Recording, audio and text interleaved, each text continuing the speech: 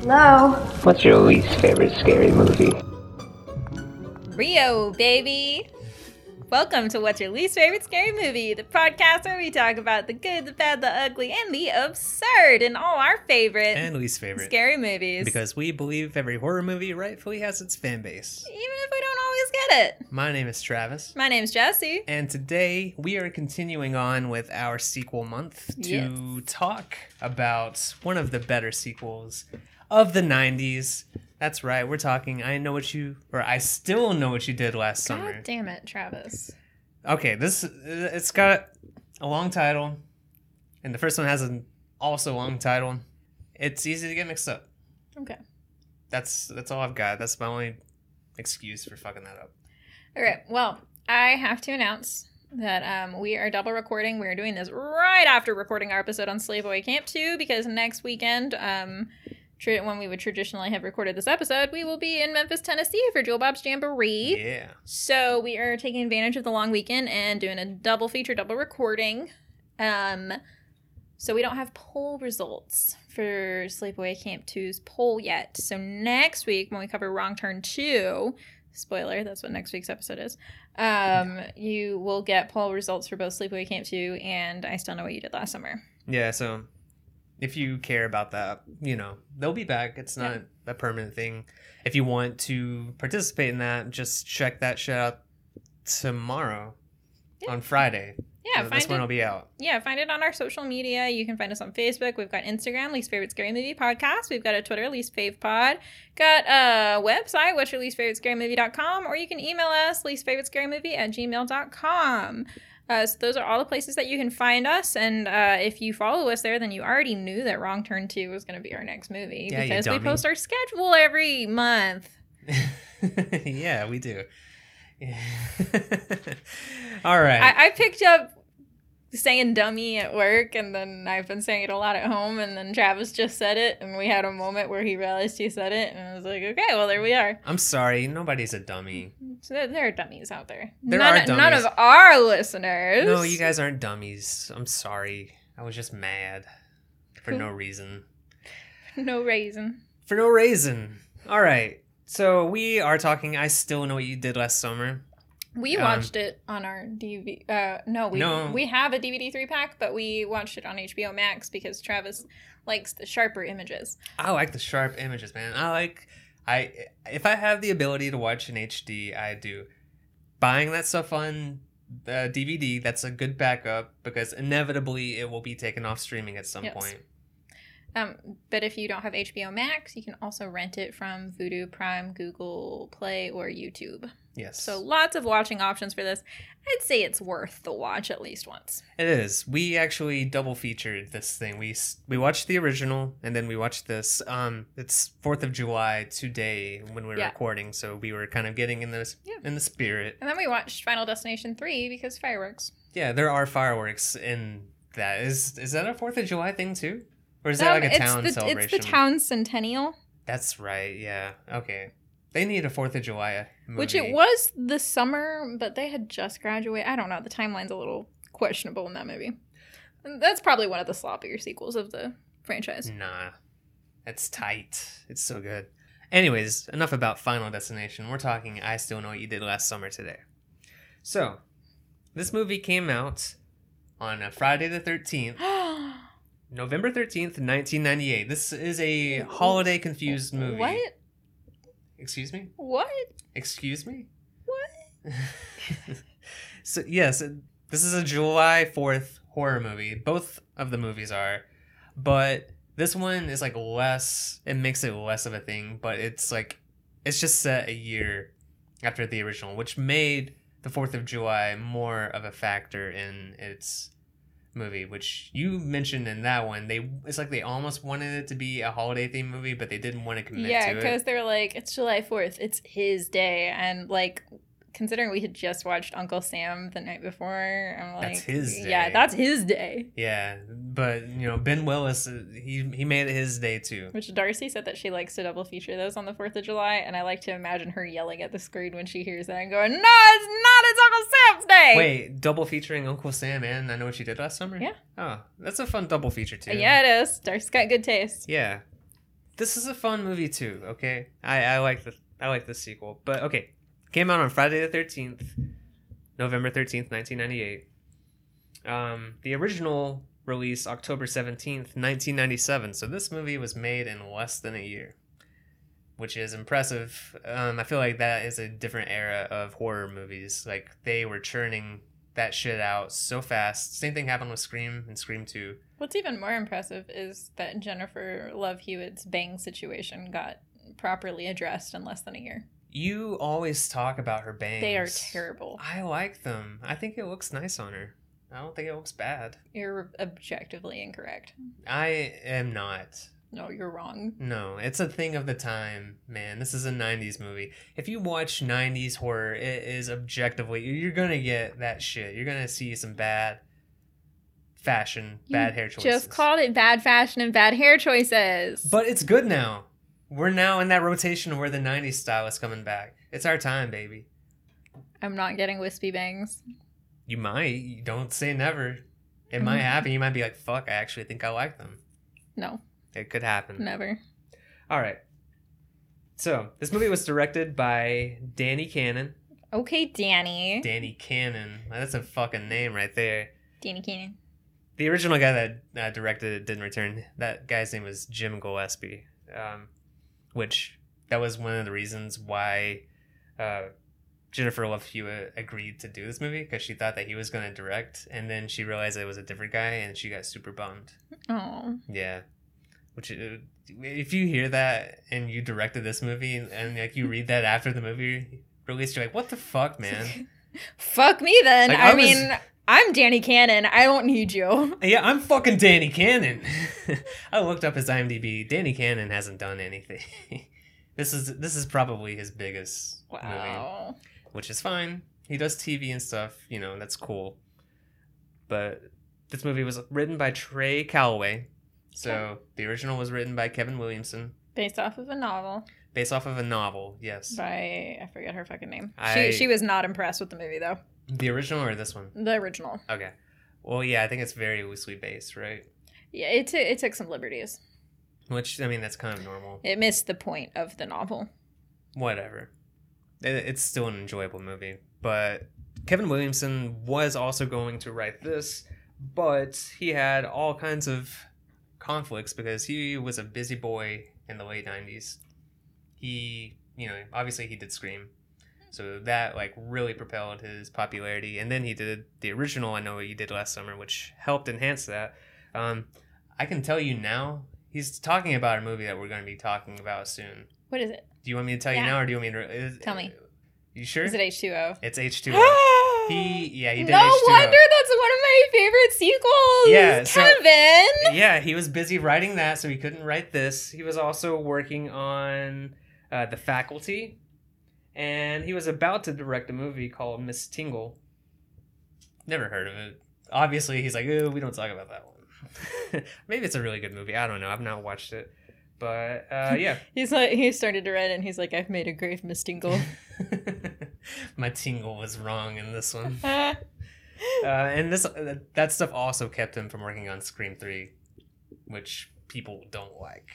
I think Scream 3 is definitely the weakest of the franchise, but it's not by that much. I think it gets a disproportionate amount of hate. It's like what we talk about with Final Destination, where people hate Final Destination 4, but it's a good movie. They only hate it because of the 3D effects. If we took away the 3D effects, people would be like, this sequel actually slaps. But it's also clearly the weakest of the series, but it's still a good movie. Same thing applies to Scream 3. I disagree that it's the weakest. You do? I Yeah, do. you said 3 Yeah. sucked.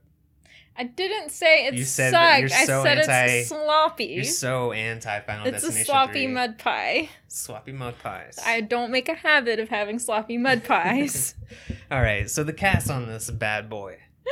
We have Jennifer Love Hewitt reprising her role as Julie. Oh man, I'm impressed with you saying that sentence out loud, and I heard And you saying it right? Yeah, like you were like powering pushing through. Yeah.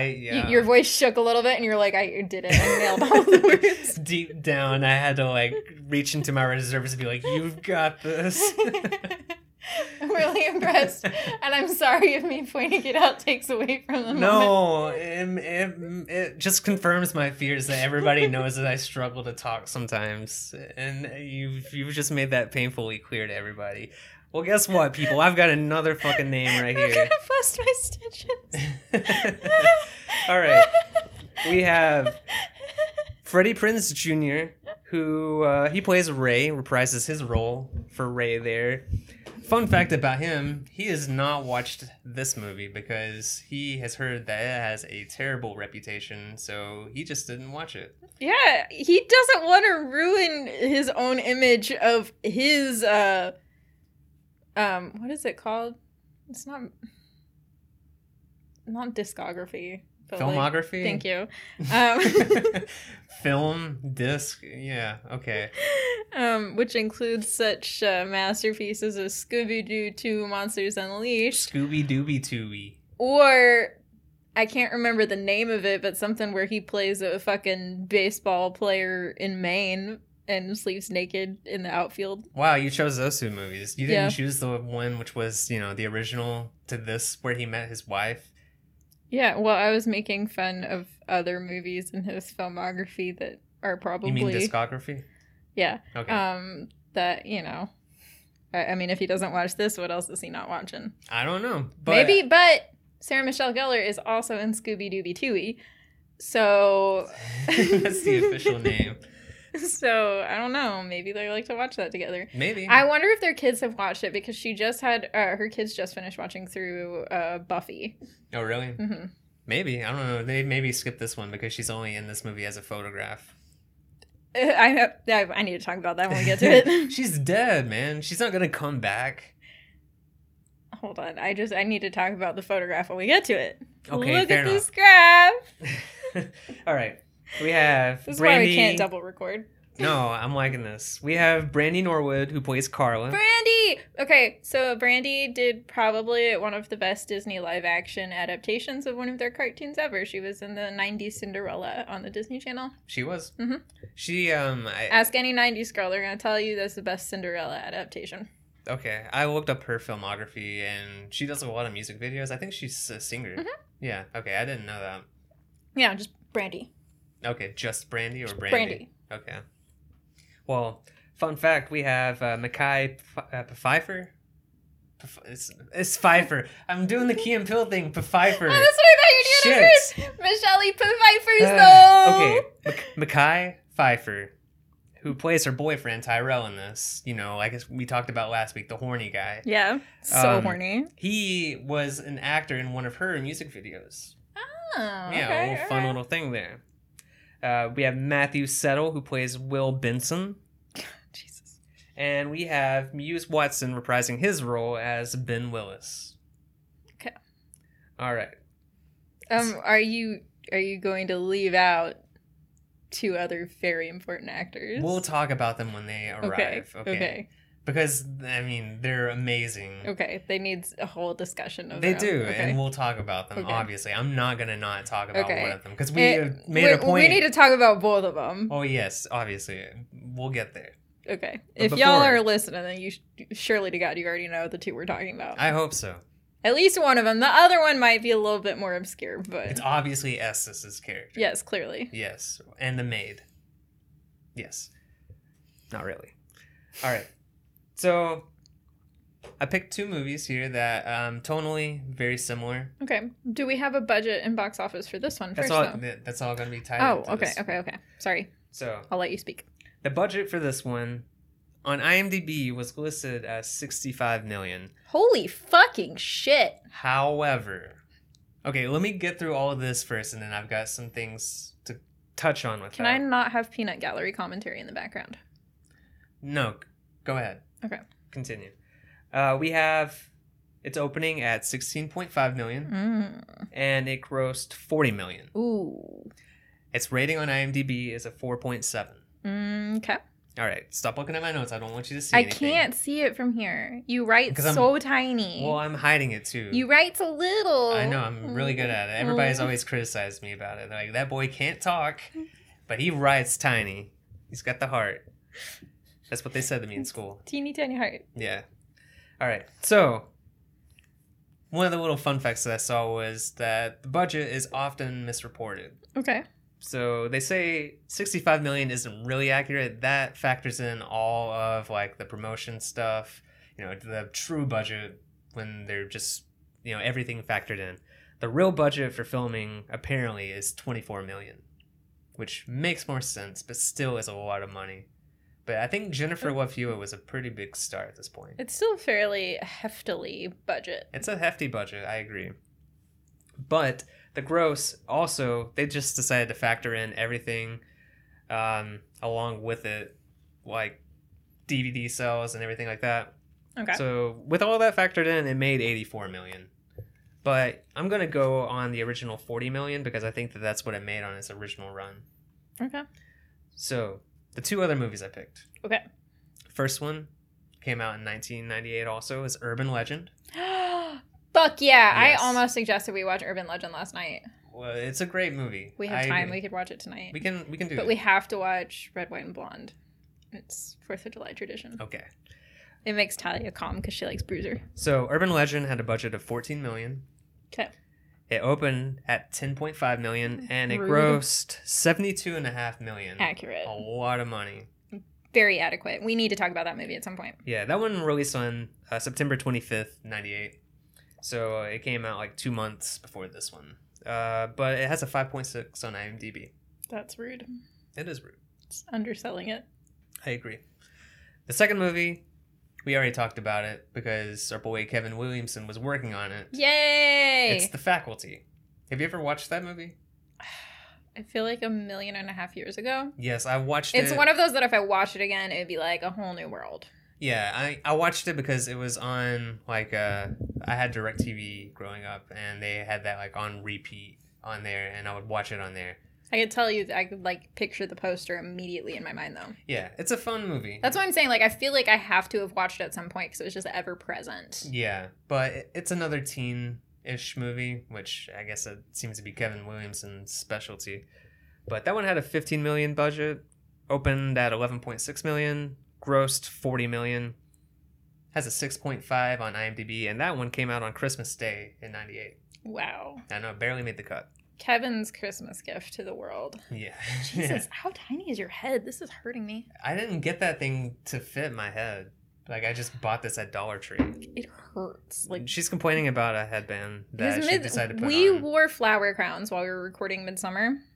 Because every time we watch Midsummer, I wear my flower crown. We saw more flower crowns at Dollar Tree. I made Travis get one. It was a whole thing. His is still here in our podcasting room, and I impulsively put it on because I am off my painkillers and celebrating 4th of July the American way now, and I'm impulsive.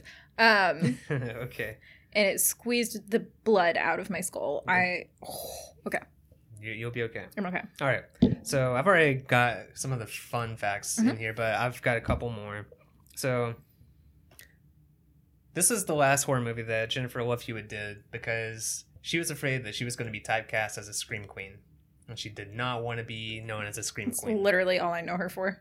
A scream queen? Yeah. She's got some big roles. I don't really know what else she's been in, but you know what? I respect that she doesn't want that, but I feel like the Scream Queen title is always nice. Like, people remember that shit. I mean, she's already kind of like an honorary one. Just Yeah. for these two movies. That's how good she is. I feel like she went on to do some sort of like supernatural type procedural TV show.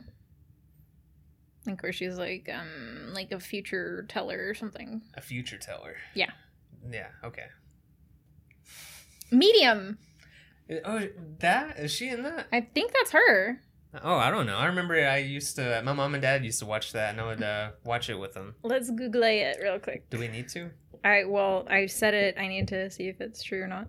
Just Google Jennifer Love Hewitt in Medium. It's not her. I don't think it's her. Oh, no, it's definitely not. Okay. Well, I'm super fucking wrong on that. I'm glad we fact checked that one. Okay. And the only other thing that I have is that this movie is listed on Roger Ebert's worst, most hated movies list. Sounds about right. Ghost Whisperer, Ghost Whisperer. Okay. which is essentially the same thing as Medium. That's not a future teller.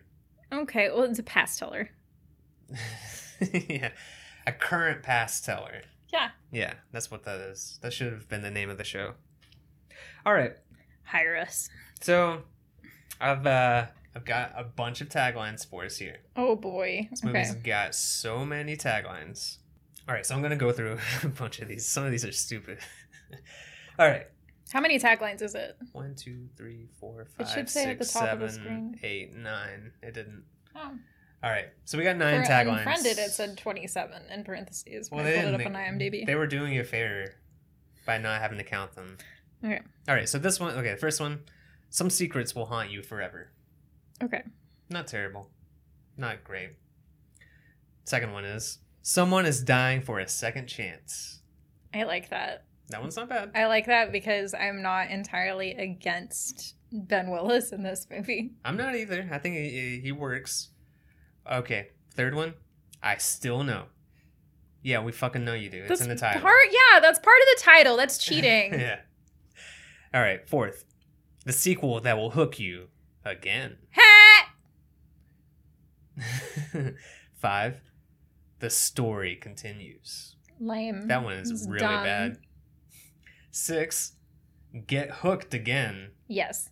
I like that one. That Yes. that one makes more sense if this movie was more cheesy.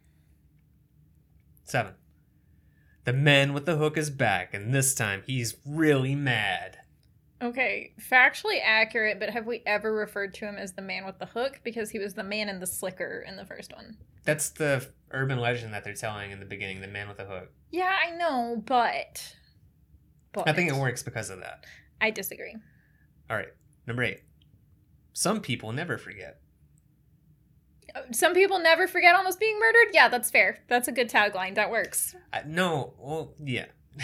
Yeah. And the final one, it's happening again. I just don't get that. I feel like somebody, like, That's they're like... just half of Jennifer Love Hewitt's dialogue. That one, I think, is like them in the board, like they're pitching the marketing, and then they're like, oh my god, it's getting out of control. They don't know what's going on, and somebody is like, oh my god, it's happening again. Because they're like, oh my god, we don't know what's happening. No, that's somebody who's been watching the dailies for a week straight and was like, Oh, if I it's had to happening summarize again. this movie, it's happening again because it's all her character fucking says. They have PTSD from working taglines, is my theory. Okay. You know that's what, it. though? That's the one they should have gone with because It's happening yeah. again? No. Maybe. I don't know. There's some bad ones in there. It but sets just the some- right expectations for this movie. I like to get hooked again. Okay. Or the sequel will hook you or whatever. That one was good. But that's it. Okay. That's my stuff. Okay. So let's actually talk about this movie. Jesse, how do you feel about the sequel? I'm gonna give it a 5. 5? I thought you liked this movie more than that. Hold on. Can I explain? Can I Yeah. explain myself? Yeah. Okay, so one of the things is I give it a 5. 5 is average, first of all. And it is a sequel that I am always down to watch. Like, it's fine. But it is stupid in a way that I don't feel like it realizes it's stupid. Like, we just talked about Sleepaway Camp 2, and this movie's like, hey, dum-dums, we're dum-dums, let's be dum-dums together. Okay. And this movie is like, hey, dum-dums, sit down and gobble this shit up. Yeah. You know what I mean? Like, it's a very different approach to it. I think if they had let it be a little bit more campy, I would feel differently about it. That being said, I love watching this movie. I don't hate it at all. I just, like, my general overall enjoyment, like, it's just, like, you know, it's there. Like, I like it. It's okay. Yeah. It's fine. I'll watch it. I'm always down to watch it, but, like, I feel like we've watched I this have- one more than the original. probably. I think mainly due to convenience of it being streaming. Convenience, and I do think in some ways it's more fun than the original, but it's also worse than the original. The original is more serious. Yeah, like it's weird for me to say that because generally, like I'm like, if something's fun, I tend to like it more. But this is like fun, but in a way that I'm like, this is a catastrophe like happening in front of us. Okay. Because it's also like the movie that like it makes me. When I watch the first one, I have to think about this movie when I'm watching the first one now, and I have to like think about things. Because this is the movie that made me realize how much Julie James sucks. She sucks. Why are we stuck with her for another whole movie? You don't like her? Why? No! She is not a good final girl. Her whole story arc is, I almost murdered a guy. Why are bad things happening to me? That is her entire storyline. She doesn't get any better. In this movie, like, we're supposed to be rooting for her when she stands up to Ben Willis at the end. Because, like, oh, she's going to murder this guy that's been trying to murder her. Well, why are we rooting for that when we're not rooting for the guy who's trying to murder her because she tried to murder him? Do we want to root for that guy, though? I don't think we want to root for any of them, is my point. Okay. All right. Final thoughts until post-discussion? Yes. Okay. I'm going to leave it at that. Well, for now. I think I like this movie better than you do. Probably. I'm going to give this one a 7. Oh, wow. Okay. Yeah. So we're starting off with an average of 6. Okay. An average of 6. That's fair. I think that's okay.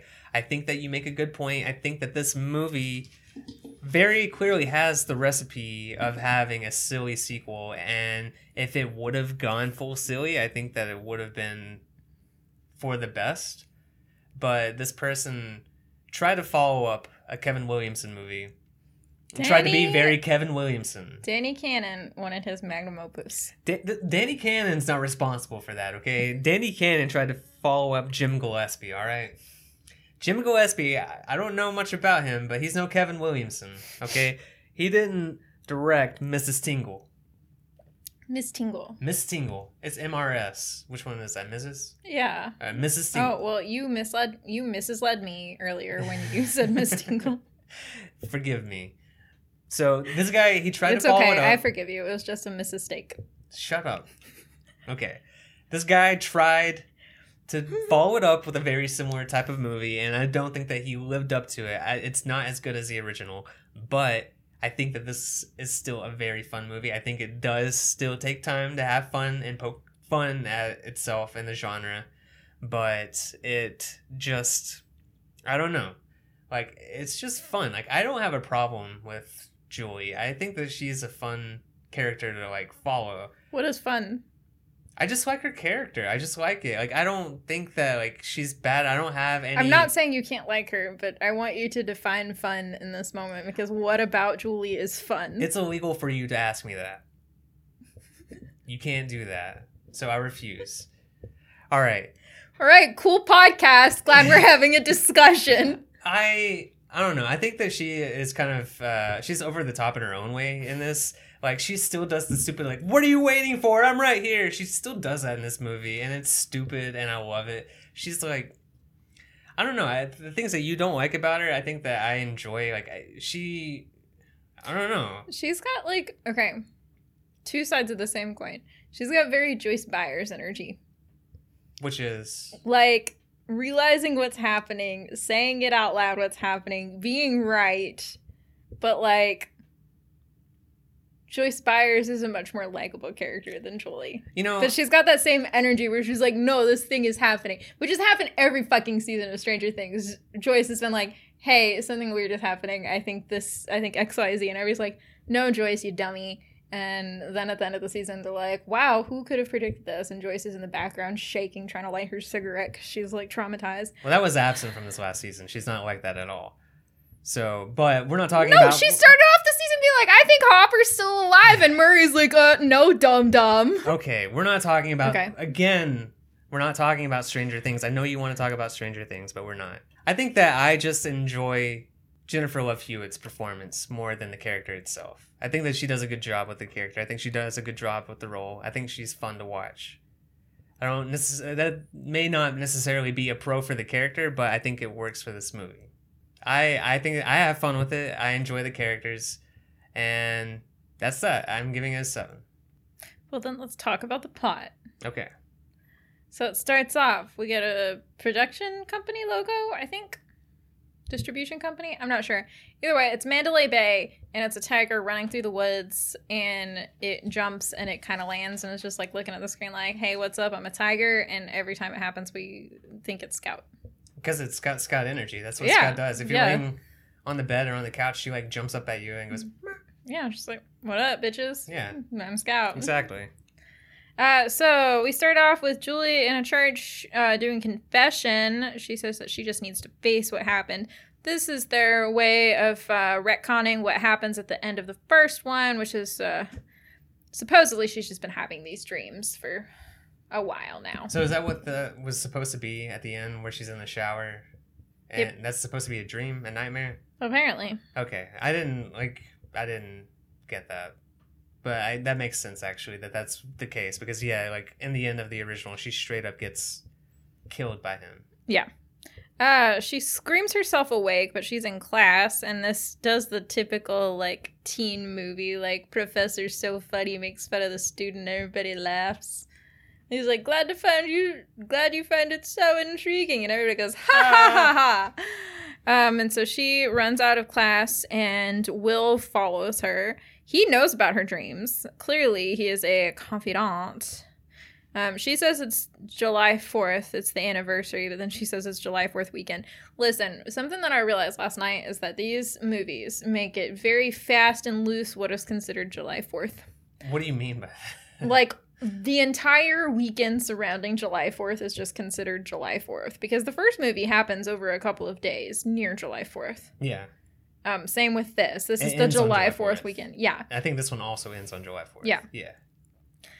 So she's like, it's the anniversary today, in a few days. You know, you're right. So is today the anniversary of the killing? No, because that was on July 4th. What is it? Is today the anniversary of the day that he was like, all right, I'm going to get you guys in a Listen. couple of days? Listen, Ben doesn't have a calendar. He's been busy being almost murdered twice. He's trying his best to be the horror icon. He's like, all right, nobody's claimed July 4th yet. He obviously didn't watch Uncle Sam. Yeah. Uncle Sam came out like 2 years before this, so it was still pretty fresh. All right, that's fair. That was a 90s movie? 96. Shit, man. Okay. Yeah, right. Yeah, it doesn't feel like one. Then Julie says that Will is such a good friend and touches his face in a way you don't do with your friends. Yeah, that's the one bad thing about her. She's obviously into him, Such a good friend. but then she's... Jesse's got her hand on my face right now. See, and he can't even talk straight because he knows that we're more than friends. But Ray sees this, and then he is very... He's like, I remember when you touched my Justifiably. face like this Yeah, and talked why don't about you- calendars. Yeah, why don't you used to talk about it almost being July 4th and touching my face. You don't do that anymore. Which he's understandably upset about it because, yeah. But she's like, there's nothing between us. He's just a friend. He's like, well, I came to take you to Southport. We can,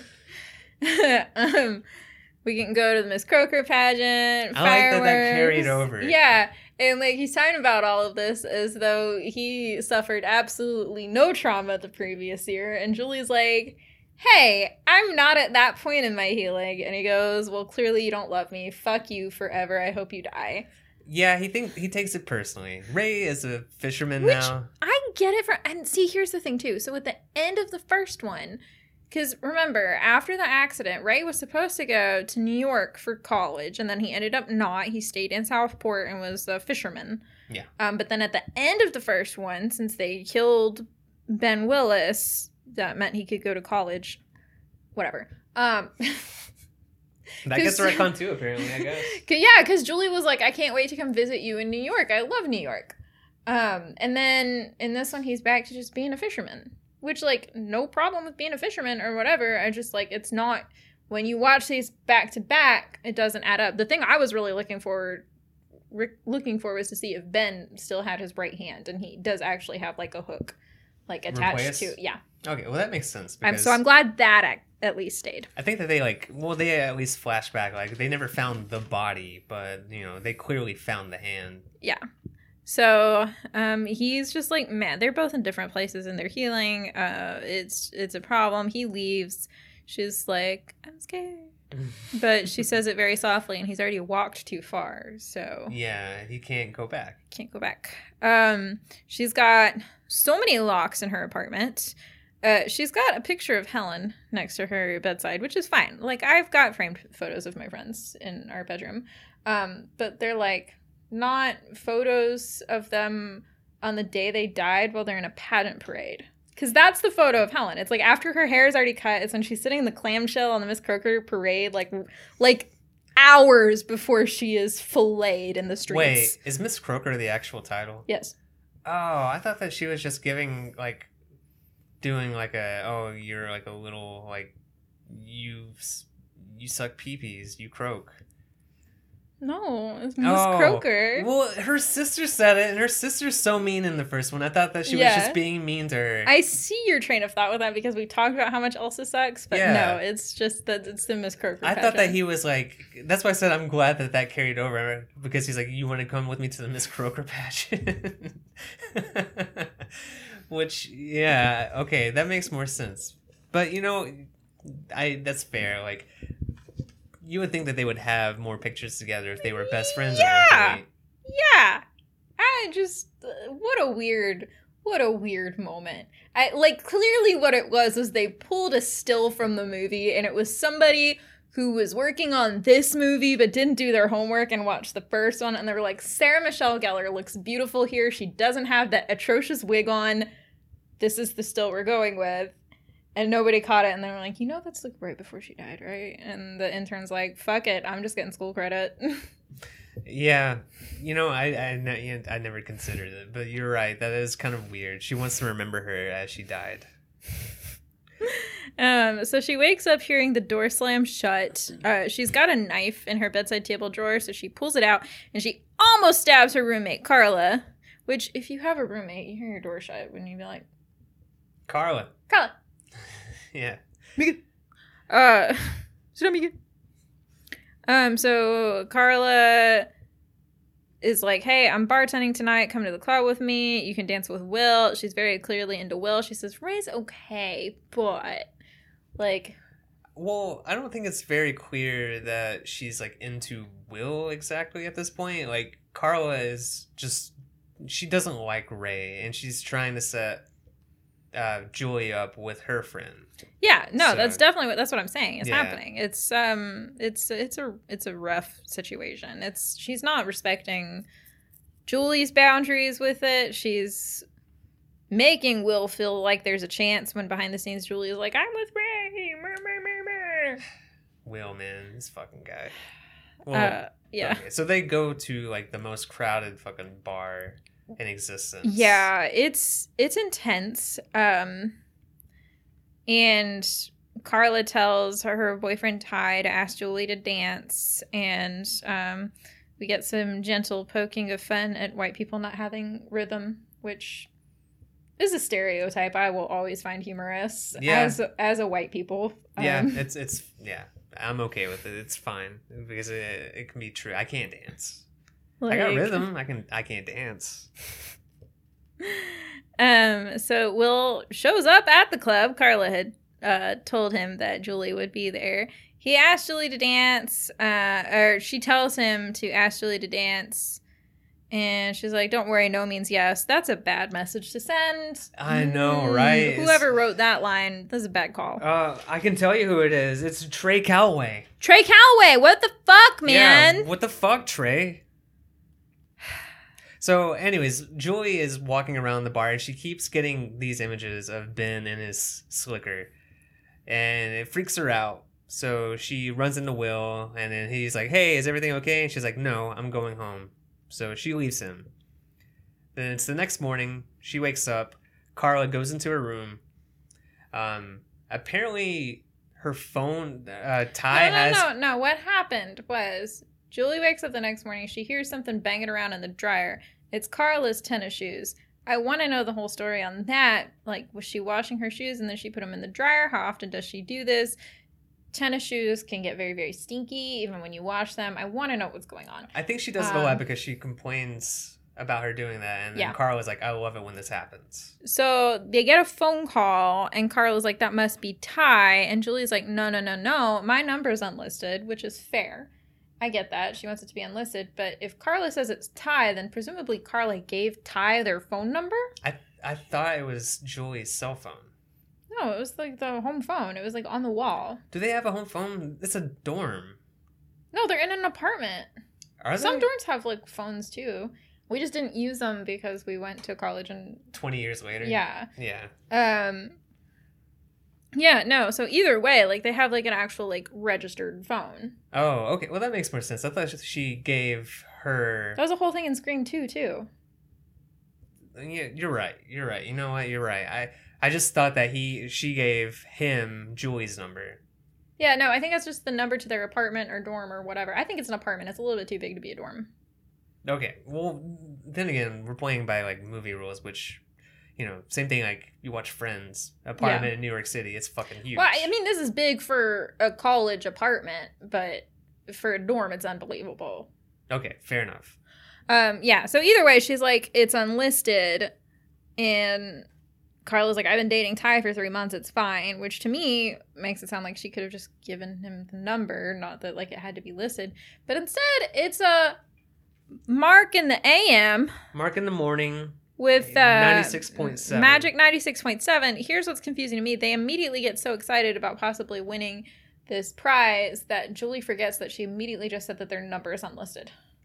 Yeah, that's true. I didn't think about that. Like, this makes sense if they were playing along with it, but this person's just calling a random number? Yeah, Do you like not submit she's... yourself to entry? Yeah, like she's upset that her roommate's 3-month relationship is calling, but like random radio station, Hey! not suspicious at all. And when you know the twist that it's Will calling, you can totally tell it's his voice. Yeah, and if I were geographically smart, I would also know that this is fucked up because the question is to name the capital of Brazil. They say Rio, which that's apparently not true. No. See, It's I didn't. Brasilia! I didn't know that, and I'm guessing most people that are like the writers were banking on people not knowing that either because, who the fuck knows that? Like, I can't tell you the capital of most U.S. cities There was a or song states. that we listened to in AP Spanish where we talked about all of the capitals in Central and South American countries. And it would be like, Brasilia, Brazil. Brasilia, Brazil. So you knew this. Brasilia, Brazil. Digra, digra, digra, digra. What? Santo Domingo. it breaks it República down. Dominicana. No, that's Diggity. no. All of the band kids that took AP Spanish added in the diggita diggita diggita when we would sing it on the bus on the way to competitions because we were cool, Travis. Oh yeah, you guys made it cool. Let's make learning awesome, relatable. Diggity diggity. Shiggity diggity diggity. Just give it that drum beat. All right, so they win a trip. They win 4 tickets to the Bahamas. Bay Tower Resort. Tower Bay. Tower Bay. Sorry, Bay Tower, I think, is the hotel we went to in Myrtle Beach in college. That would be awesome. If I that think were it the was case. Bay Tower or something like that. All right, so Julie tries to invite Ray, but Ray's like, "No, man, I gotta fish." He's like, you have time to go to the Bahamas, but not time to come to Southport. And she was like, it was literally never an issue about time. And he goes, I'm catching way too many fish. I can't be bothered with this, Julie. And he hangs up, and his coworker's like, we haven't caught dick. Yeah, Which I like the coworker. I like him a lot too. I am so sad that we don't get enough of him in this movie. Yeah. Like, he would have been a great character to stick around and be with Ray throughout the entire thing. I feel like this guy just rolled onto set and they were like, hey, we like your vibe. Will you just improv a couple scenes with Freddie Prinze Jr.? And he's like, all right. I just like to imagine that he was there when they were filming and he was like heckling that scene on the phone. He's like, hey man, we ain't catching shit out here. And they're like, shit, we need that in the movie. But yeah, he's like, you know what, fuck it. Like, don't tell her.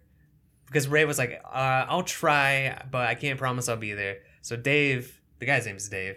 He's like, Okay. all right, like, listen, man, go up there, surprise her. You know what? Like, I've got some friends up in Cambridge. I'll go hang out with them. I'll give you a ride. Which is really a win-win for Dave, because he gets to go see his friends. Yeah. And he doesn't have to listen. Because Ray has been a pain in the ass complaining about Julie. Yeah, I know. Yeah, like. Which also Ray is like, because Dave is like, are you serious about Julie? And Ray is like, this serious. And he pulls out a ring. I hate this cliche in TVs and movies.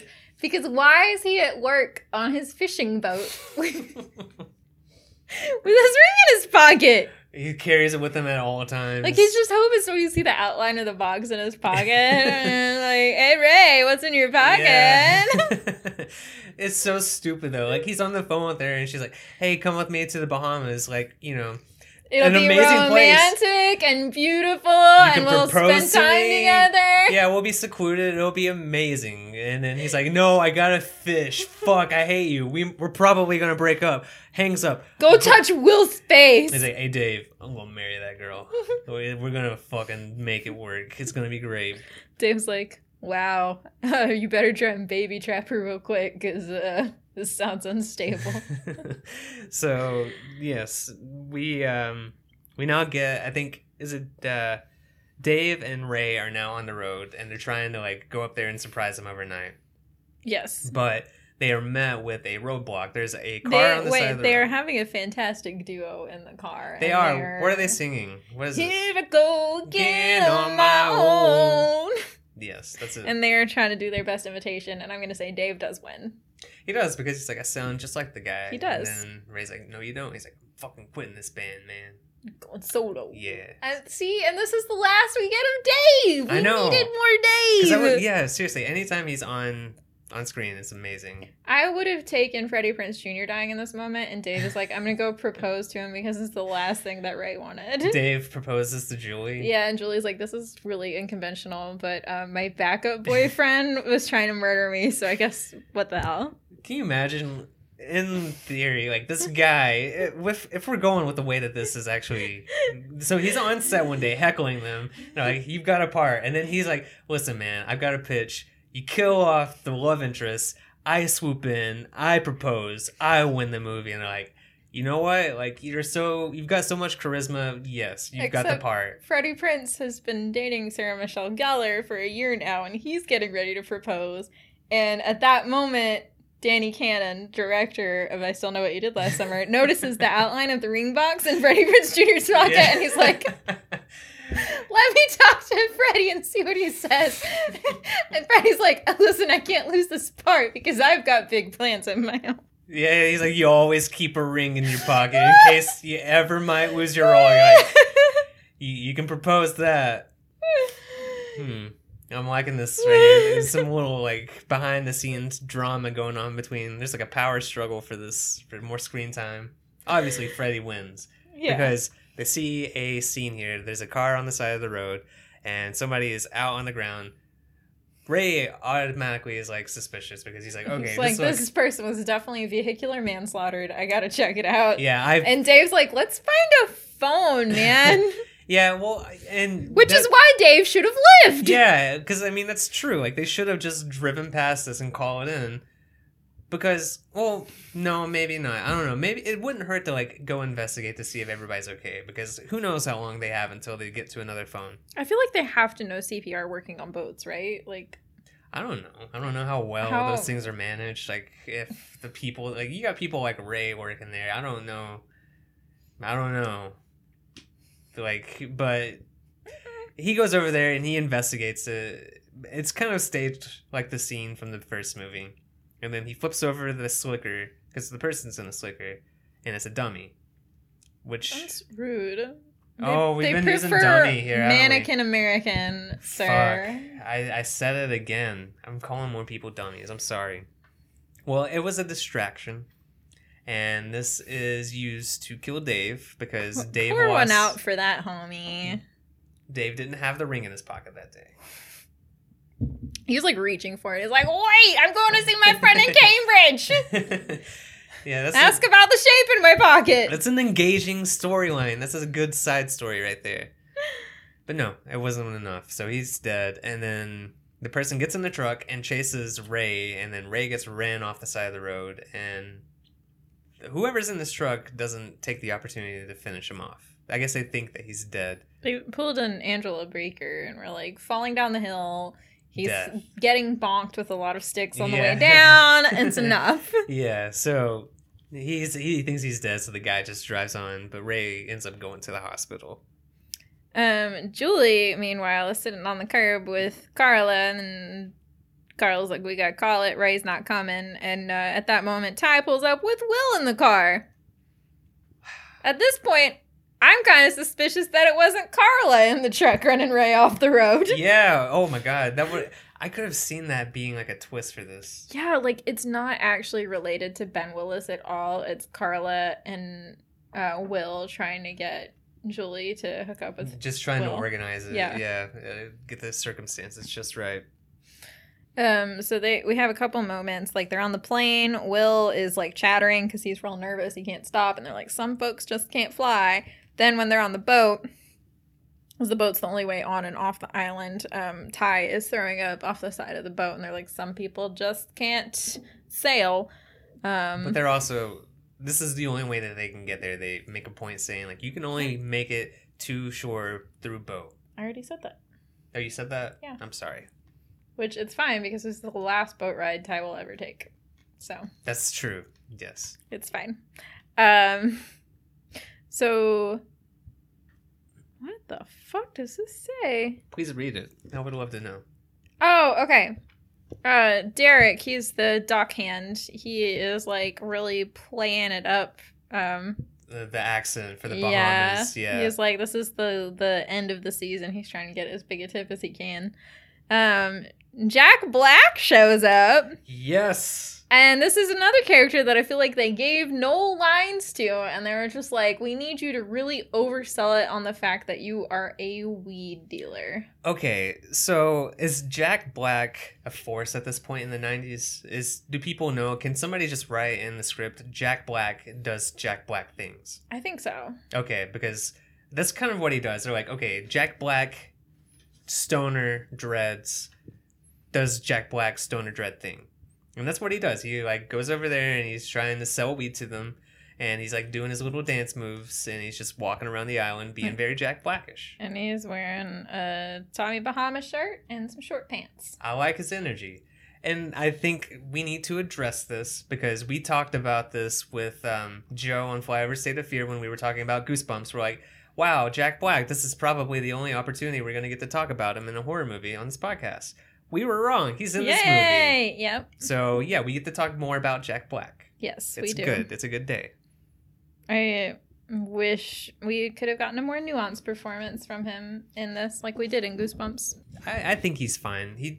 This is one of the things here that I was talking about where, like, this is a good recipe for it to be a campy slasher movie because you got a character like him and you got Jack Black. You can, like, you have the ability to camp it up and keep the quality because he's good at doing that. What I really want is a crossover of this movie and Forgetting Sarah Marshall. Like, I want to see his character in this movie appear at the Hawaiian resort He would fit in well and there. talk to Russell Brand or Jason Jason Segel. Segel, yeah. Yeah.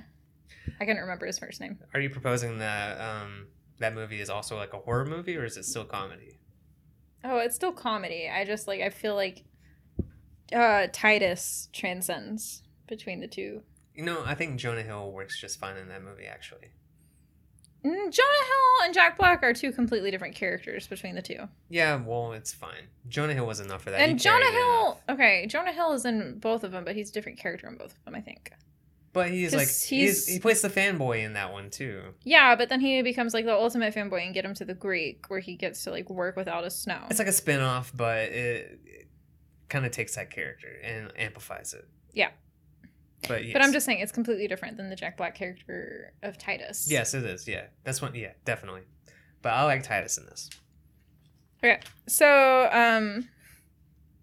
the resort is nearly empty.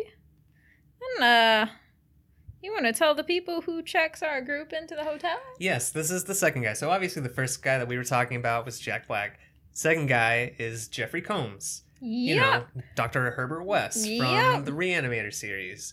This is, you were surprised last night that he was back in there. He's one of those roles like you're like, holy shit, I can't believe he's actually in this Literally movie. every time we watch this, I forget Jeffrey Combs is in it. And I like his character in this too. He kind of plays like a red herring type character because he's aggressive to them when they're checking in. He's super aggressive to Ty, and it makes you think that he's a little bit racist. Except then later when Julie is talking about, oh, that dockhand guy, and Brooks goes, yes, Derek. Yeah. No, I mean, he obviously he's at the Bahamas. Like, I feel like that's very much like he's not. He wouldn't be in the Bahamas if he was racist. I don't think. Willingly. Racist people can go to the Bahamas, Travis. Live there. I'm though. just He saying, lives there. like, you think he's a much worse guy. Like, he just doesn't like teenagers and young adults, which is fair. Well, I mean, he tells Ty, he's like, this hotel will outlive you, basically, because they're like trying to make small talk to like diffuse the situation, but you know he's not having it. He's just very aggressive. He's not. I don't really know if he's like upset with them because they won the contest or if he's just like this with everybody. They have to work in the off season. That's what he's annoyed about. He's like, our marginally trained staff of 5 will take care of your every need. It's the beginning of the off season. And they're like, wait, what? And he's like, yeah, storm season starts on July 4th every year, like clockwork. Which it's really going to start on July 3rd. Whatever. He doesn't have any more calendars than Ben Willis does. It's fine. Yeah. They're in the honeymoon suites, 201 and 202. He seems surprised by this. It seems almost like a scenario where the rooms are typically closed off, but for some reason, someone okayed for them to be open, which you would think him being the manager of the hotel, he would be aware of that You decision. would think, yeah. So we cut to Ray.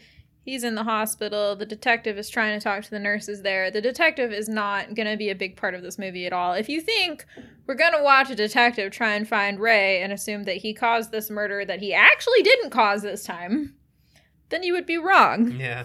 So the detective is here for literally one scene. He's talking to the nurse, and all of a sudden there's a flatline, and they run to his room, but the reason it's flatlining is because he's climbed out the window. How the hell does this guy manage to escape the ICU? I don't know. And how does he manage to bring his prescription pills with him? How did he get them? I know for a fact you had surgery and I had to pick up your medicine for you. Yes, and it was like right before we left. Like the nurse got me out of anesthesia first. She was like, "You've got to pee because you had a catheter. I can't let you go home before you do that, and I won't give you drugs until you do that." Maybe hospitals changed their practice after they watched this movie. Yeah, they were "Holy like, shit." "Fuck Freddie Prinze Jr. He just blew our shit wide open." Yeah, wow, thanks, Freddie. This is why he hasn't watched the movie. He's like, I'm responsible for so many people breaking out of ICUs and stealing meds. We cut back to the hotel. They're at a nearly empty bar. And I just wrote, "We get it, Ty. You have sex." Why? What does he say? I can't don't remember exactly what he's saying, but I think he's just talking about how much he wants to fuck Carla. Oh, well, and we're introduced to the bartender there, Nancy. Yeah. Who, she's got a lot of sass to her. I like her character. Sassy Nancy. Yeah. She gently suggests karaoke, I think because she just doesn't want to talk to these idiots. When they're like, what do you do around here? She's like, well, we usually make fun of tourists and let tourists make fun of themselves. So they get Julie up there to sing, and she's singing "I Will Survive," and she's got a decent voice, and Nancy seems quite disappointed by this.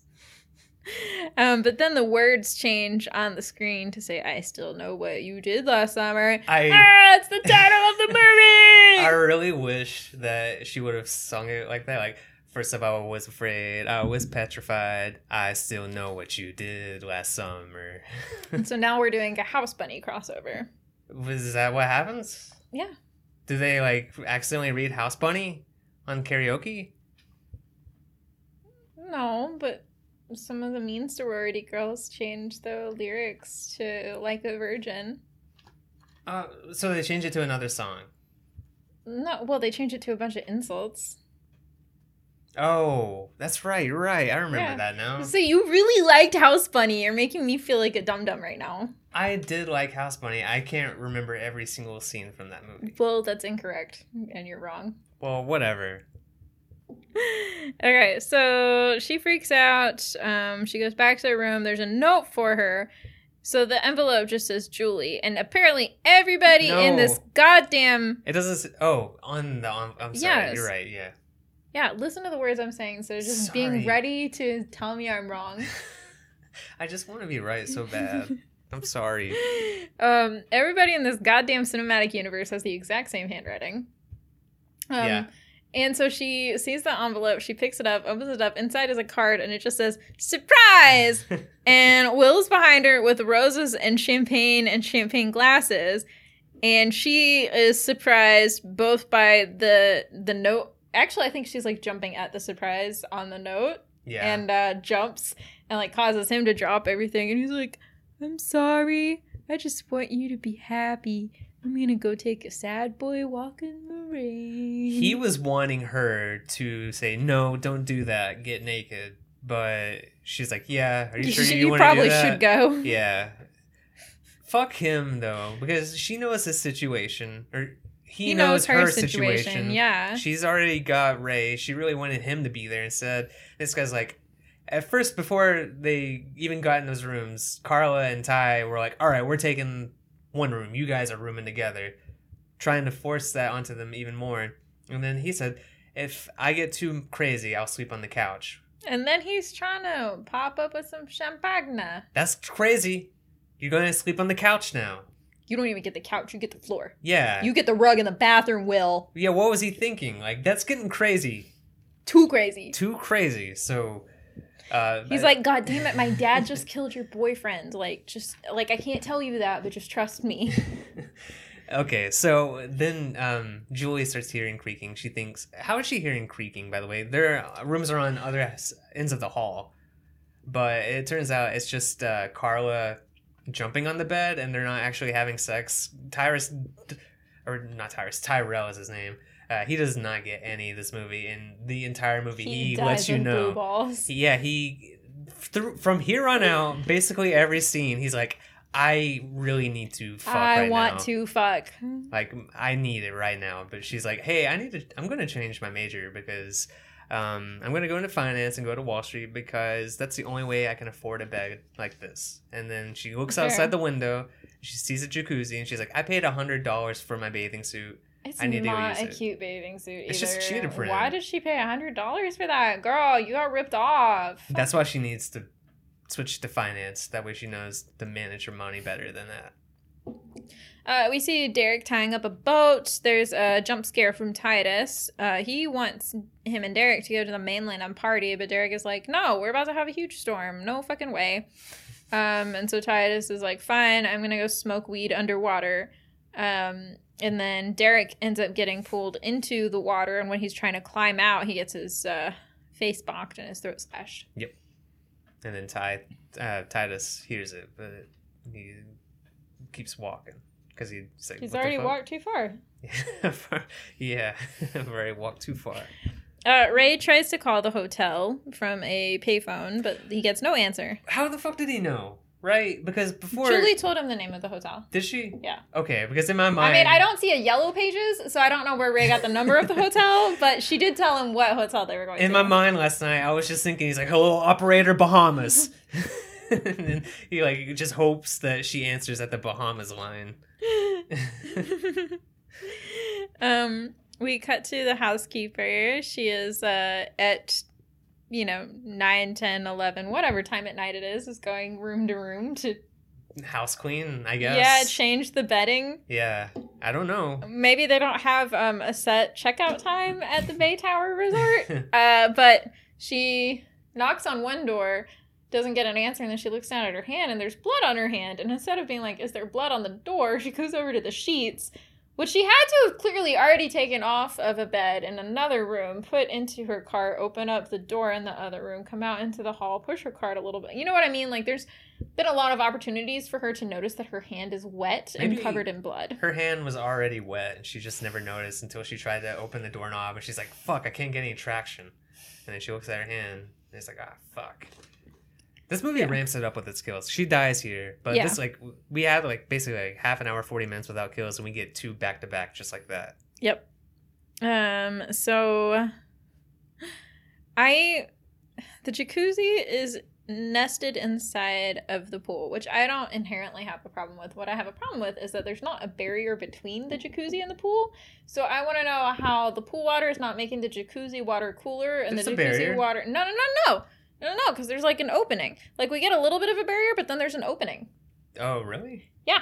Oh, because Jack Black swims up here smoking weed underwater, like he said, and like interrupts him, and he like kind of like peeks over. Yeah, there's a barrier. It's not a solid barrier though. Like you Oh. can go from the pool into the jacuzzi straight up. Wow. Okay, I didn't notice that. That is Yeah. weird. It's a design flaw that I'm bothered by Um, personally. Ty's Yeah. trying to have sex in the jacuzzi, but Jack Black interrupts and smokes weed, and then Will comes in and interrupts, and is basically complaining about Julie not wanting to. Difference between Titus and Will is that Titus took the hint. He did. He also tried to like get a look at Carla himself, and then Ty basically is like, "Fuck off," and then he's like, "All right, I'm actually gonna smoke weed underwater now. Watch this. I can do it. I can actually do this." If Will hadn't shown up, then you just know that like 5 minutes later, like Titus would have popped up out of the water and be like, "Did you see that? Yeah. I was underwater soaking the whole time." Yeah. It makes me mad seeing that, actually. Every time I see that scene, I'm like, fuck, dude, you're getting it wet. Like, you can't, that thing's not gonna smoke. So Julie, back in her room, realizes that her toothbrush is missing, and she's looking around for it, gets suspicious vibes, and opens the closet where she finds Derek's body. She goes running and screaming, runs into Will, is telling him that, like, you know, there's a dead body, whatever. All of them come back to her room. They get Brooks, bring him to the room. The body's completely gone. And the blood's all gone, And too. the blood's all gone. Magically. He's very unamused. He is like, "Listen, we're about to have a hurricane. I don't have time to deal with your bullshit." Julie's like, "I went off the island." And he's like, "Well, too bad. There's no ferry. The phones just went down. Like, there's nothing we can do about it. We're going to have to batten down the hatches. We might have to go to the storm cellar." Yeah. Like, I don't have time for your maybe murder. Like, there's definitely a hurricane. Yeah, we're maybe about to get murdered. Yeah, by nature. So then we see the Porter Estes. He is doing something with Julie's toothbrush. Yeah. Well, what we assume is Julie's toothbrush. Also, I think, hasn't Carla mentioned that she's missing her hair band yet? Yeah, because she couldn't put her hair up when she was in the jacuzzi. Yeah, exactly. So, yeah, they're having their items are going missing, and Estes is suddenly in possession of some of them. Mm-hmm. So Titus is smoking in his little... He's in the pool house. He's in the pool house. All of these people that work in the resort live in their supply closets, essentially. Yeah. So Titus lives in the pool house, and he's smoking, and all he's got in the pool house is, like, weed plants and giant bongs. He's missing his lighter, because of course he is. He's a stoner. That's what stoners do. They lose their lighters. Still underwater. He's trying to find it. When he's looking around, he sees a man in a slicker with a hook hand. And then I get my favorite line in this movie is where he's like, "Seriously? Don't do that." Jack Black, man. He needs to be in more horror movies. I love him in this. I love him pleading for his life because, like, it's not stereotypical, but it's also still believable. Like, he's like, "Seriously? Don't fucking kill me, bro. Like, don't do it." Like, in the script, it probably said Jack Black dying. Like, just Jack Black death stuff. Yeah, but he dies. We go back to Ray. He decides to pawn his engagement ring for Julie. He wants $300 and a gun, and he wants the gun to be loaded. And the pawn shop owner puts up, like, half a fight, and I'm like, you are definitely about to go down for an accessory for murder.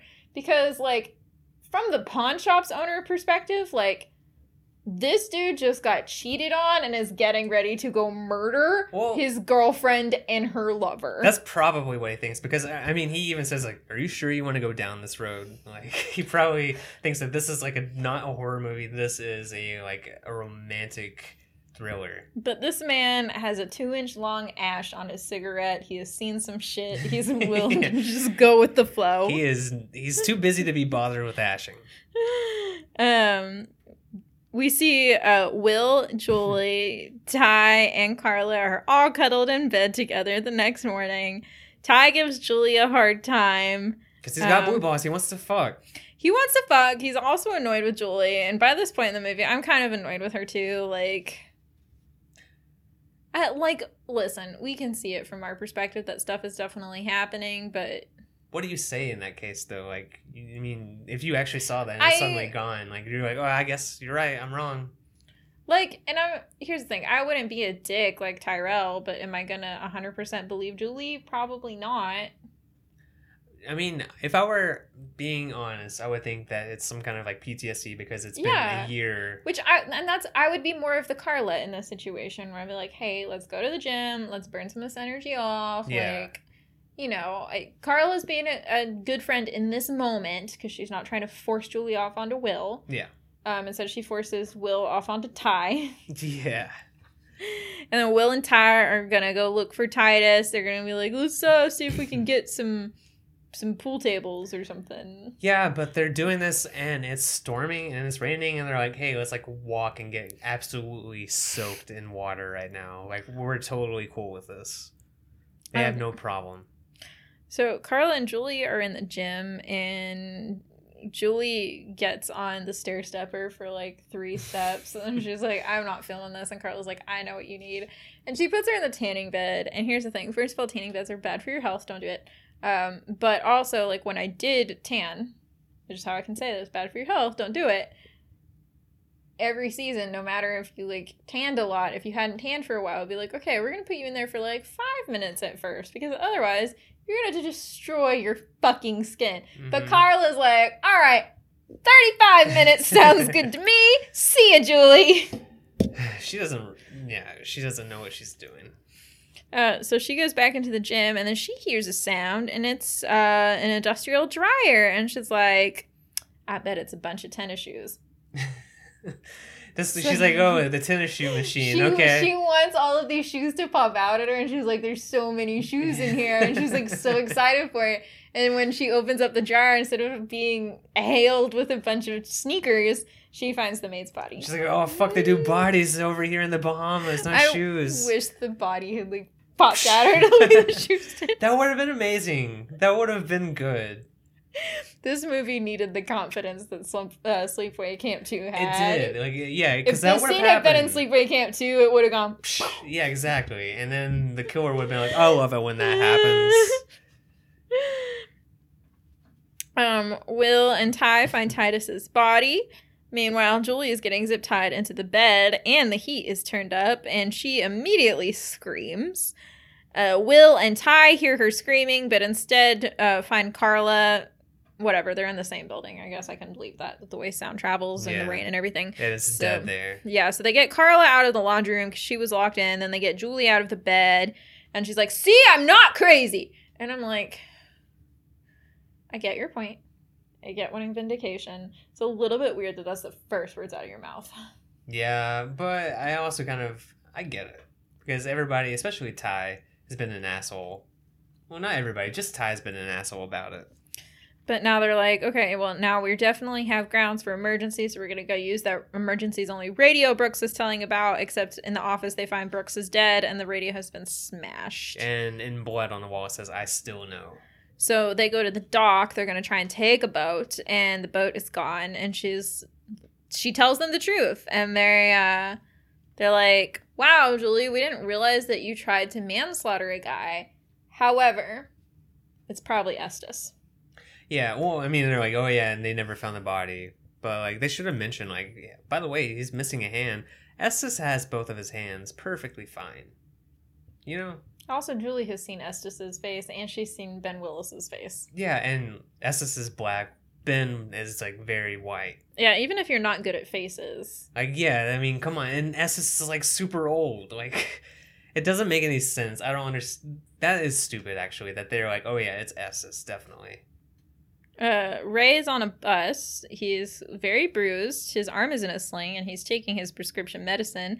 And a woman on the bus judges him for this. And I'm like, he clearly just got out of the hospital, lady. Calm down a bit. Yeah. A tiny bit.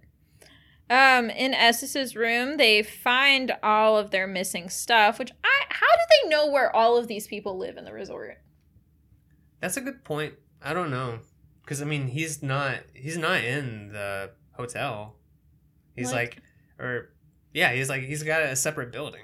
Like, in our old apartment complex, the maintenance people lived in the apartment complex with us, and besides the one that lived next to us for a year, I didn't know where any of the rest of them were. That's true. I think Titus makes sense because I think he's like, you can find me. I sell by the weed. smell, the cloud. Well, I think he is also smoke. like, if you need any weed, just come to where I live, basically. The power goes out, and they split up like a bunch of dum-dums. And there is a large globe that's spinning, and Julie's like, oh, that's suspicious. I'm going to walk towards that. Carla, you'll be cool by yourself. It's fine. Yeah. She gets over there, and Estes pops up. And he's like, the capital of Brazil is Brasilia. And Julie's like, oh my god, we're a bunch of dum-dums. Yeah. But everybody else comes running up, and they're like, Estes, we're going to fucking murder you because you fucking murder everybody else. And Julie goes, no, me and Carla are stupid. Rio's not the capital of Brazil. And they're all like, dun, dun, dun. And then she's like, this was all a setup to get us here. He wants to kill me. And I'm like, listen, she's not technically wrong because that is the plot of this movie. However, that's a very self-centered perspective on it because what do her three friends have to do with her? Nothing. And honestly, like, it takes a lot of dedication to, like, follow her to the Bahamas and, like, set up a whole island to be like private for her so they can kill her here. Okay, well, what's pretty convenient about this for you, Travis, in case you didn't know, is that Estes is familiar with the name Ben Willis because Ben Willis used to work at the resort. Oh, what do you know? Yeah, and Estes just happens to have seen him in the orchard lately. Yeah, he's like, yeah, I've been seeing him out in the woods. What? You've been seeing this guy that used to work here just out in the woods? And then you're like, oh, that's cool. Yeah, we're cutting back and forth between this story and Ray boatjacking the ferry guy. That sounds sexual.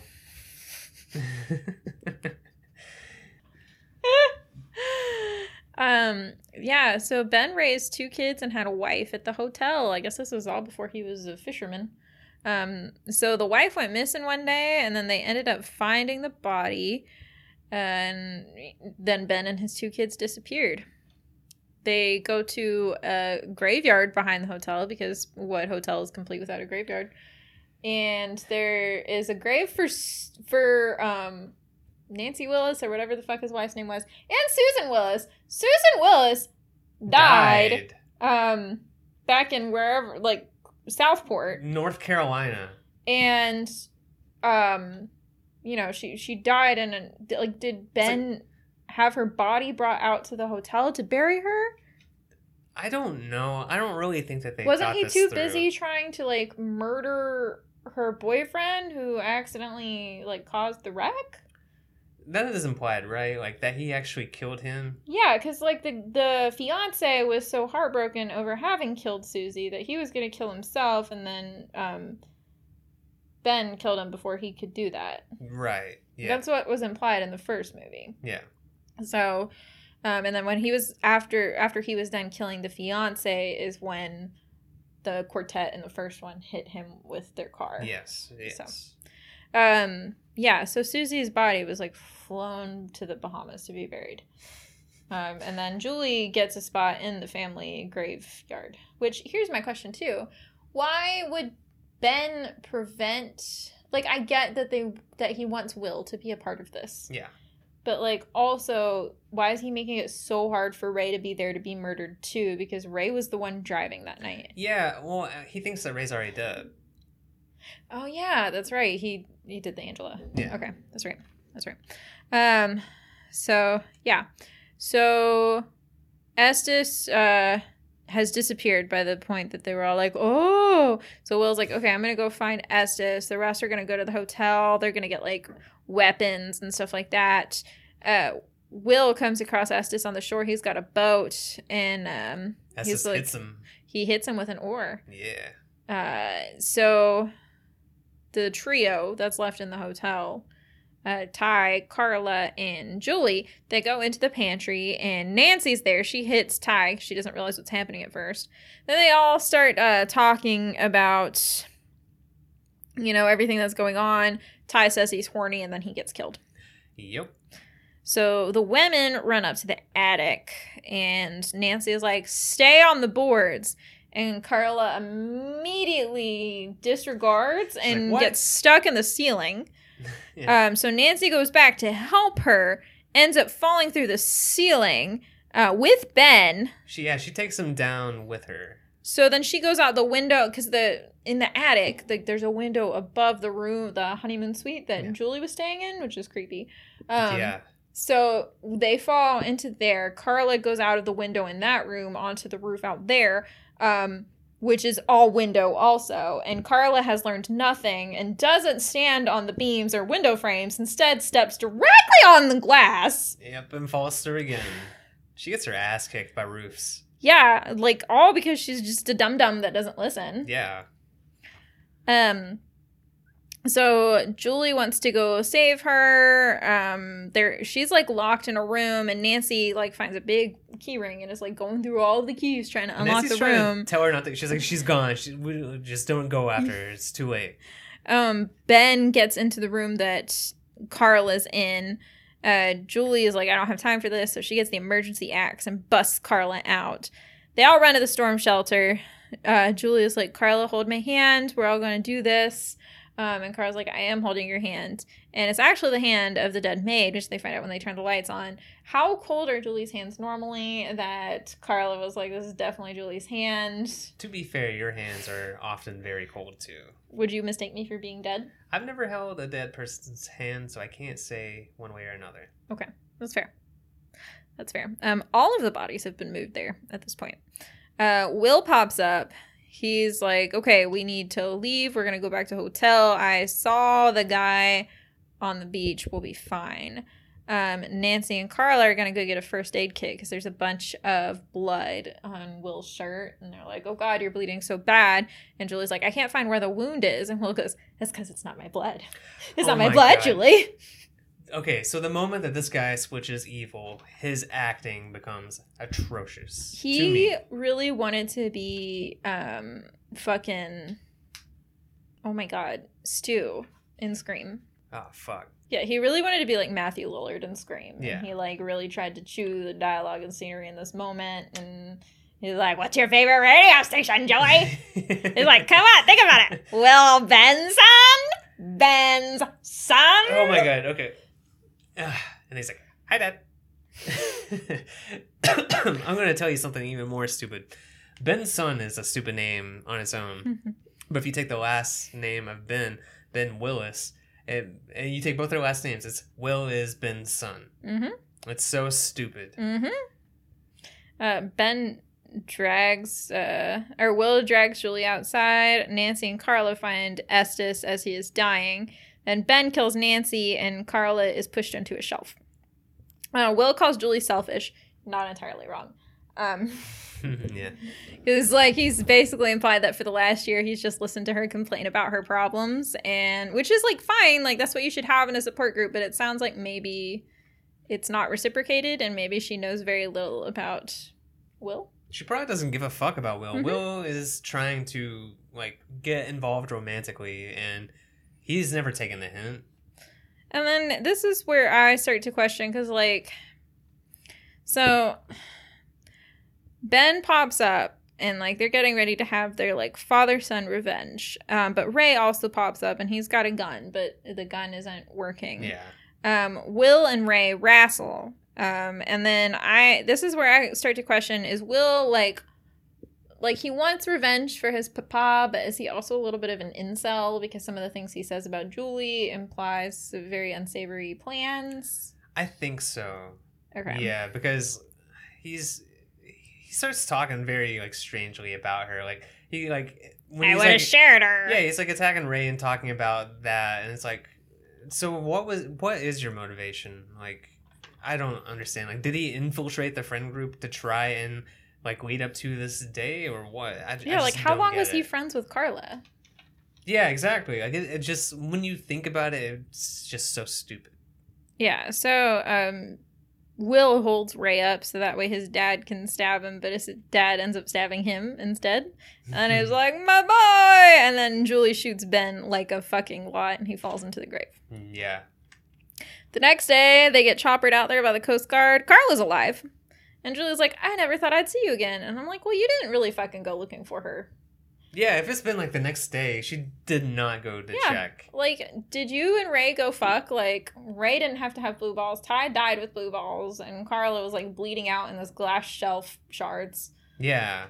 Yeah, I guess she just assumed that she was dead and just didn't really care anymore. Well, it's okay because their friendship recovers because Julia immediately moves out of their apartment together. Yeah.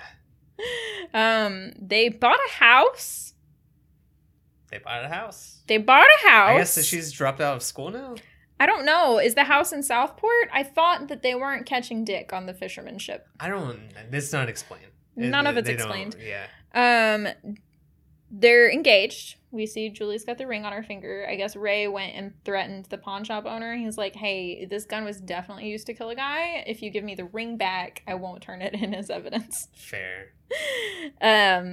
So Ray is really excited about his electric toothbrush. So excited. He loves it so much. He does. I imagine that Freddie Prinze Jr. had just gotten an electric toothbrush and he was like, listen, I will do this movie if you let me brush my teeth on screen.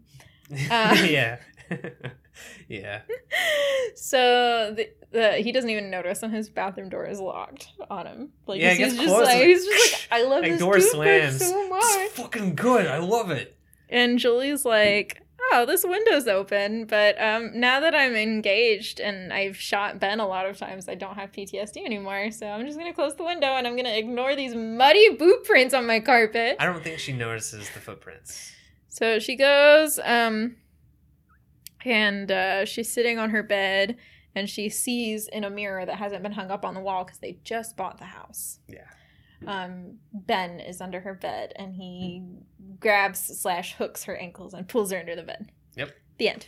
Yep, and it's almost exactly the same as the first one. It except does. Ben or Ray's there brushing his teeth enthusiastically.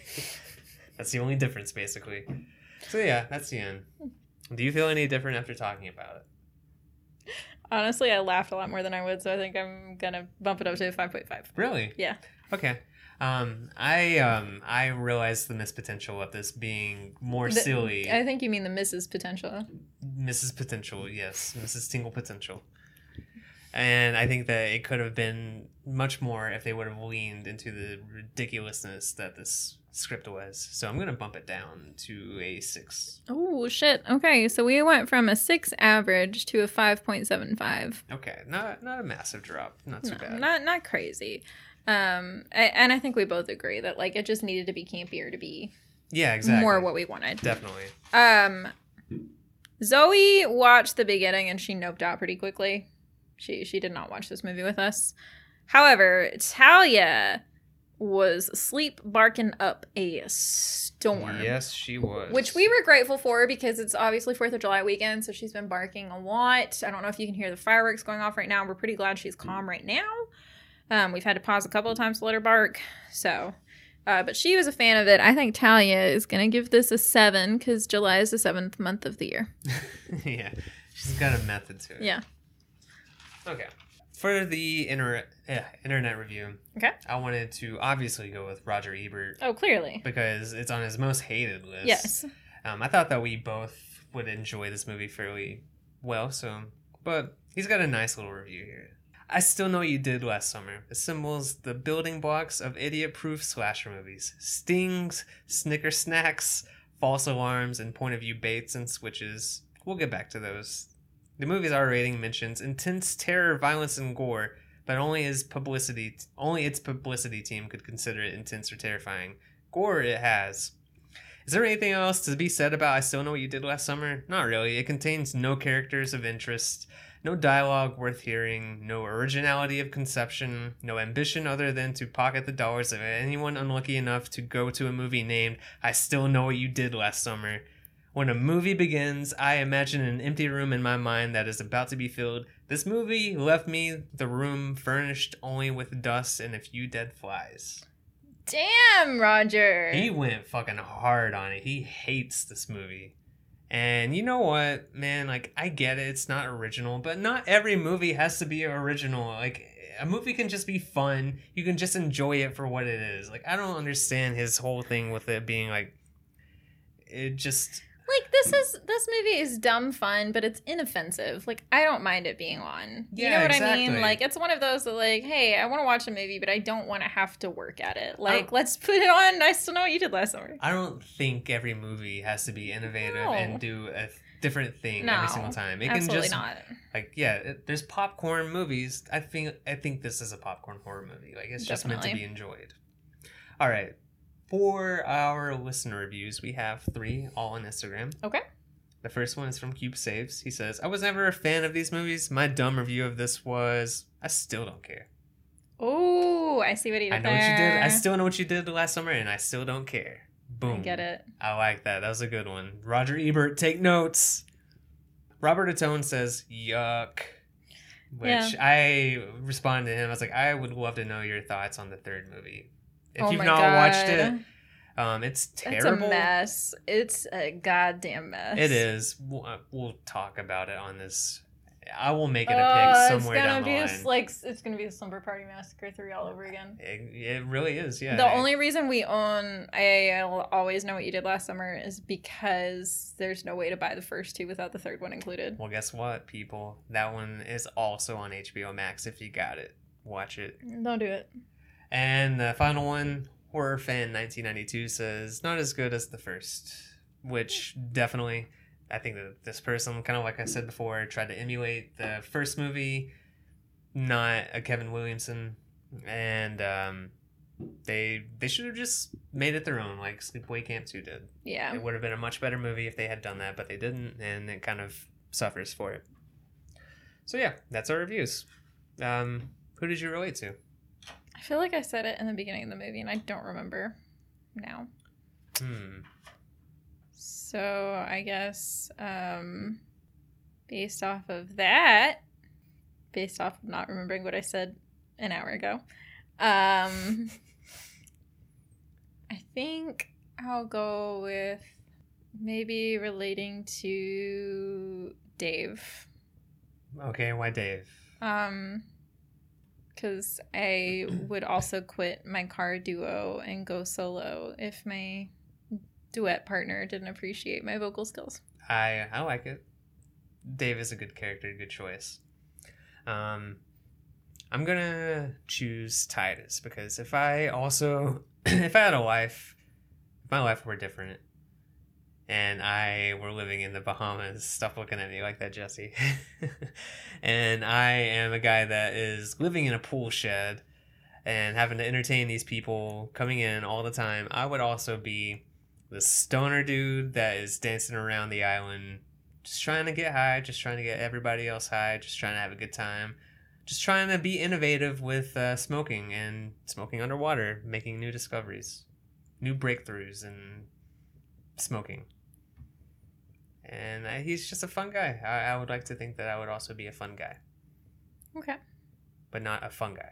A fun guy. But he probably also has done shrooms. He's got shrooms in there, definitely. No chance he doesn't. Okay. So this month, we're talking about, is this a dream sequel? Does this live up to dream sequel status for you? Don't remember what we said our dream sequel was for this. I don't either. But I think that I think it would have been more silly than this. Yeah, I don't think this is quite what we would have hyped it up for ourselves. No, because And honestly, again, it's a perfectly fun movie to watch. It's inoffensive. I don't think everything has to be groundbreaking. I don't think the first one was groundbreaking. no, it's not. I mean, it's. But Yeah.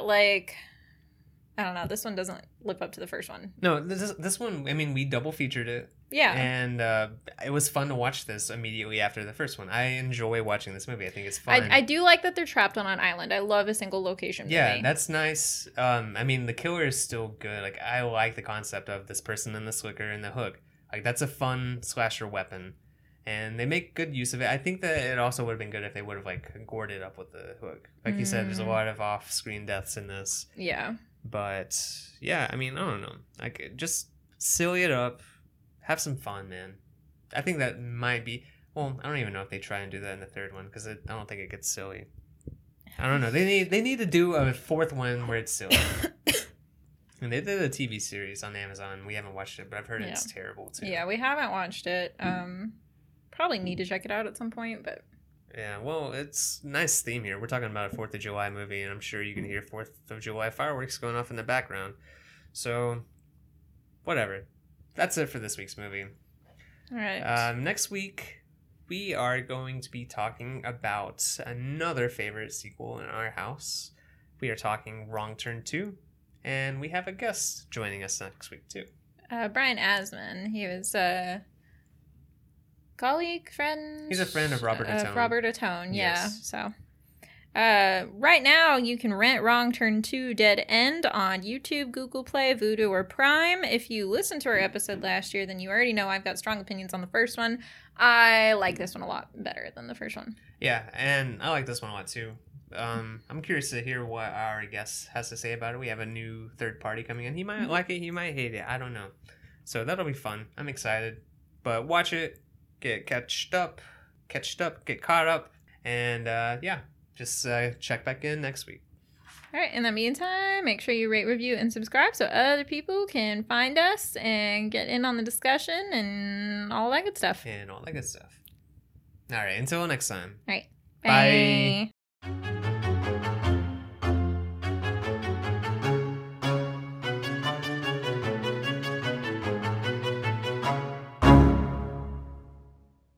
Sorry, I had it on here and then my phone decided to close it. Wow, stupid of your phone. Yeah, I agree. Our phones are so fucking old. My phone's old? Yeah. No, it's not. Your phone is older than mine. It's not that old. It's pretty old. All right.